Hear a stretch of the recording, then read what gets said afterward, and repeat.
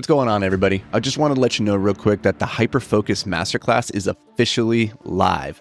We put a ton of time and energy into this project, and based on all the positive feedback so far that we've received from students, it's pretty awesome. Seriously, we're really psyched on how it all turned out.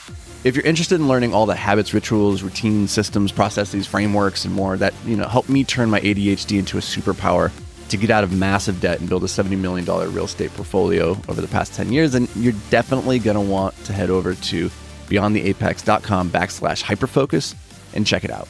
All right, let's get to the show. Yo, what's up, guys? So this morning I got a DM on Instagram from a follower, and they were asking a question about drugs and prescription medications and if I've ever used them to help manage my ADHD. And this is a question I get quite frequently, and I've talked about it very briefly, I think, in previous episodes of this podcast. I think I allude to it at times in pieces of my content, but I haven't ever really gone like deep into the weeds about my experience with prescription medications for treating the symptoms of ADHD. So if you're listening to this and you have ADHD and you've been on medication before, you might resonate with pieces of this. If you are just coming to the realization that you have ADHD and now you're wondering, okay, maybe should I pursue prescription medication? Would this help me? Will it make a difference? Then, maybe my experience can shed a little bit of light on at least my side of it and maybe just give you another data point. And then if you don't have ADHD, but you're listening to this and you're like, well, I don't have that, so what do I care about prescription drugs? Stick around, because what I'm going to share with you at the end of this podcast is actually what I've discovered to be more effective for me personally in my life for developing clear thinking and like mental clarity is what we'll call that, like getting rid of that mental fog. And this is not just for people with ADHD, but I think we all experience this in a large part because we're doing something in our life on a day-to-day basis, which is causing that mental fog. I'm going to unpack what exactly that is, and I'm going to share with you what I eliminated from my life that actually has had a profound impact on the quality of thoughts and the clarity of mind that I have, the energy levels that I have, and my ability to manage my ADHD symptoms, which you might not have ADHD, but everybody has ADHD-like symptoms, which is distractibility, overwhelm, impulsivity, all those things. And so stick around. This is going to be an interesting episode, I think, for everybody. Now, to the question, have I ever done prescription drugs to treat my ADHD? The answer is yes. When I was diagnosed at 6 years old, the conclusion that they came to, the prognosis, was they put me on Ritalin. And for the next 10 years, I would take 2 pills a day. I don't remember what the dosage was, but I would take it every morning, and then every afternoon I'd have to go to the nurse's office in school and get my afternoon pill. The only times I was allowed to go off of my medication was during the summers when I would go visit my grandparents. They had a ranch out in Idaho, and my grandparents didn't really buy into the ADHD hullabaloo, and they were like, you don't need the medication, you just go run and get all your energy out here. And it was awesome. Like, I loved my summers because I got to just go romp around the wilderness up in the mountains and ride horses and chase ducks and do all these fun things. And so, in that environment, ADHD wasn't necessarily a bad thing. Now, when I was in school and I was back home and on the Ritalin, life really sucked. I'm going to be honest with you. I'm not going to sugarcoat it. And for the longest time, I thought that was a result of just the medication, like what it was supposed to do, the reason why it was sucking so much for me. But it was only, I think, in recent years, actually, and looking back at the literature around prescription drugs, around Ritalin in specific, that I think I pieced together pretty clearly that I was not simply under the influence of the drug, but I was also experiencing some side effects associated with Ritalin.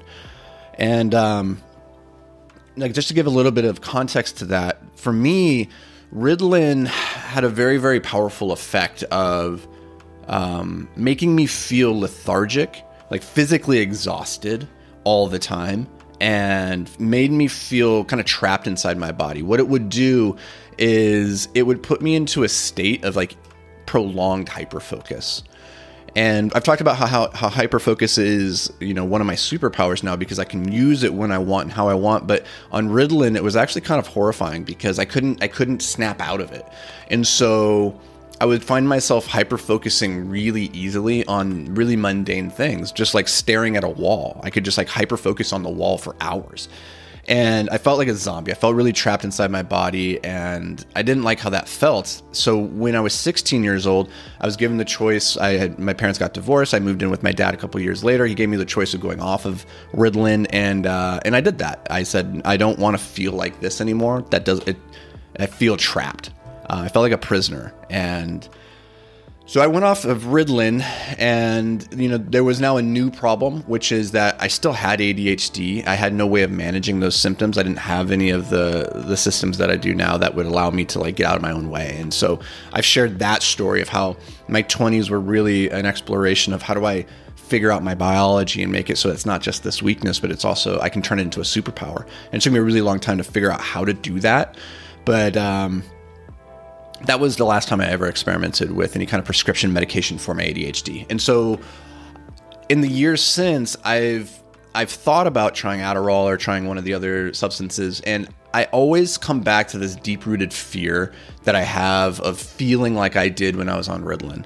And I'm not saying that that's a good reason to not experiment and try those things, but for me, it's been a strong enough deterrent that I've never gone back. And so over the last 24 years since I've been off that drug, I've just had to figure out other ways of managing my ADHD symptoms.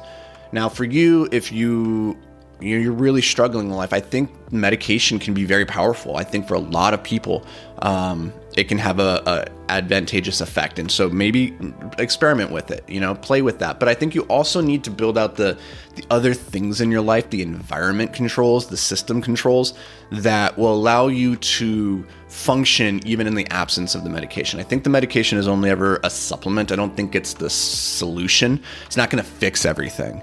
I think you still need those other things, a lot of which we talk about on this podcast and the Hyperfocus Masterclass. If you're interested in learning about that, go to beyondtheapex.com/hyperfocus. That's literally all the systems and frameworks that I personally use to manage my ADHD.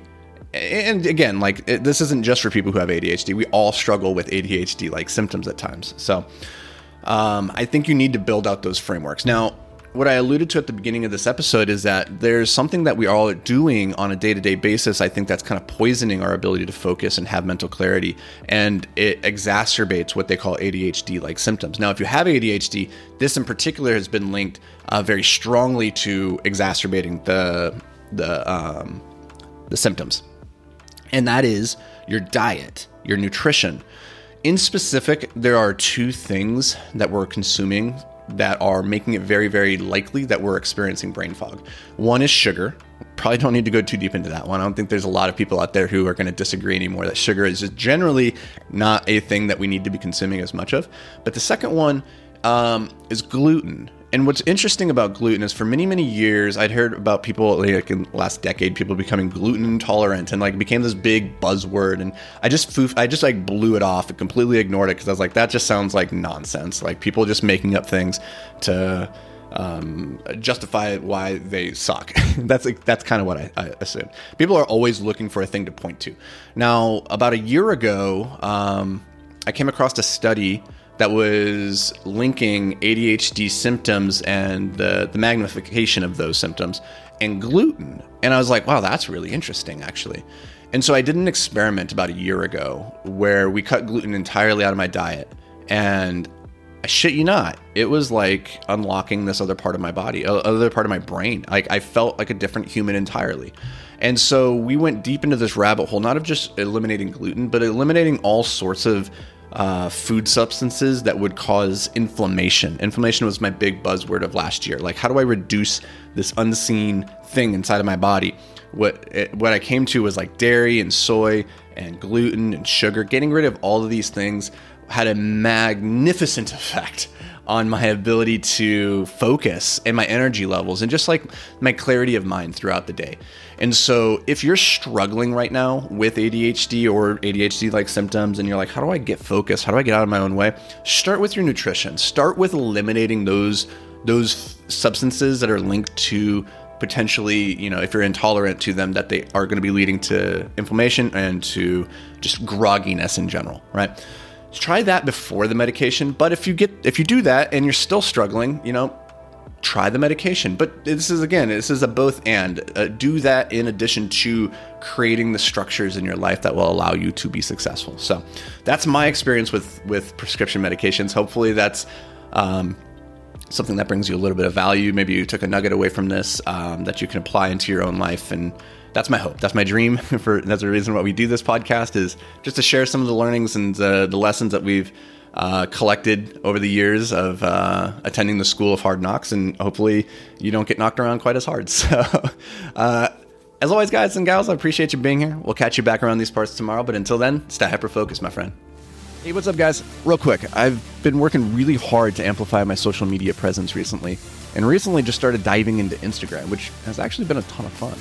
It's a cool platform for connecting with you all in just a more personal way. So if we aren't already connected on Instagram, let's change that. You can find me at @TheAnthonyVicino. So go connect. Let's do it. All right, let's get to the show.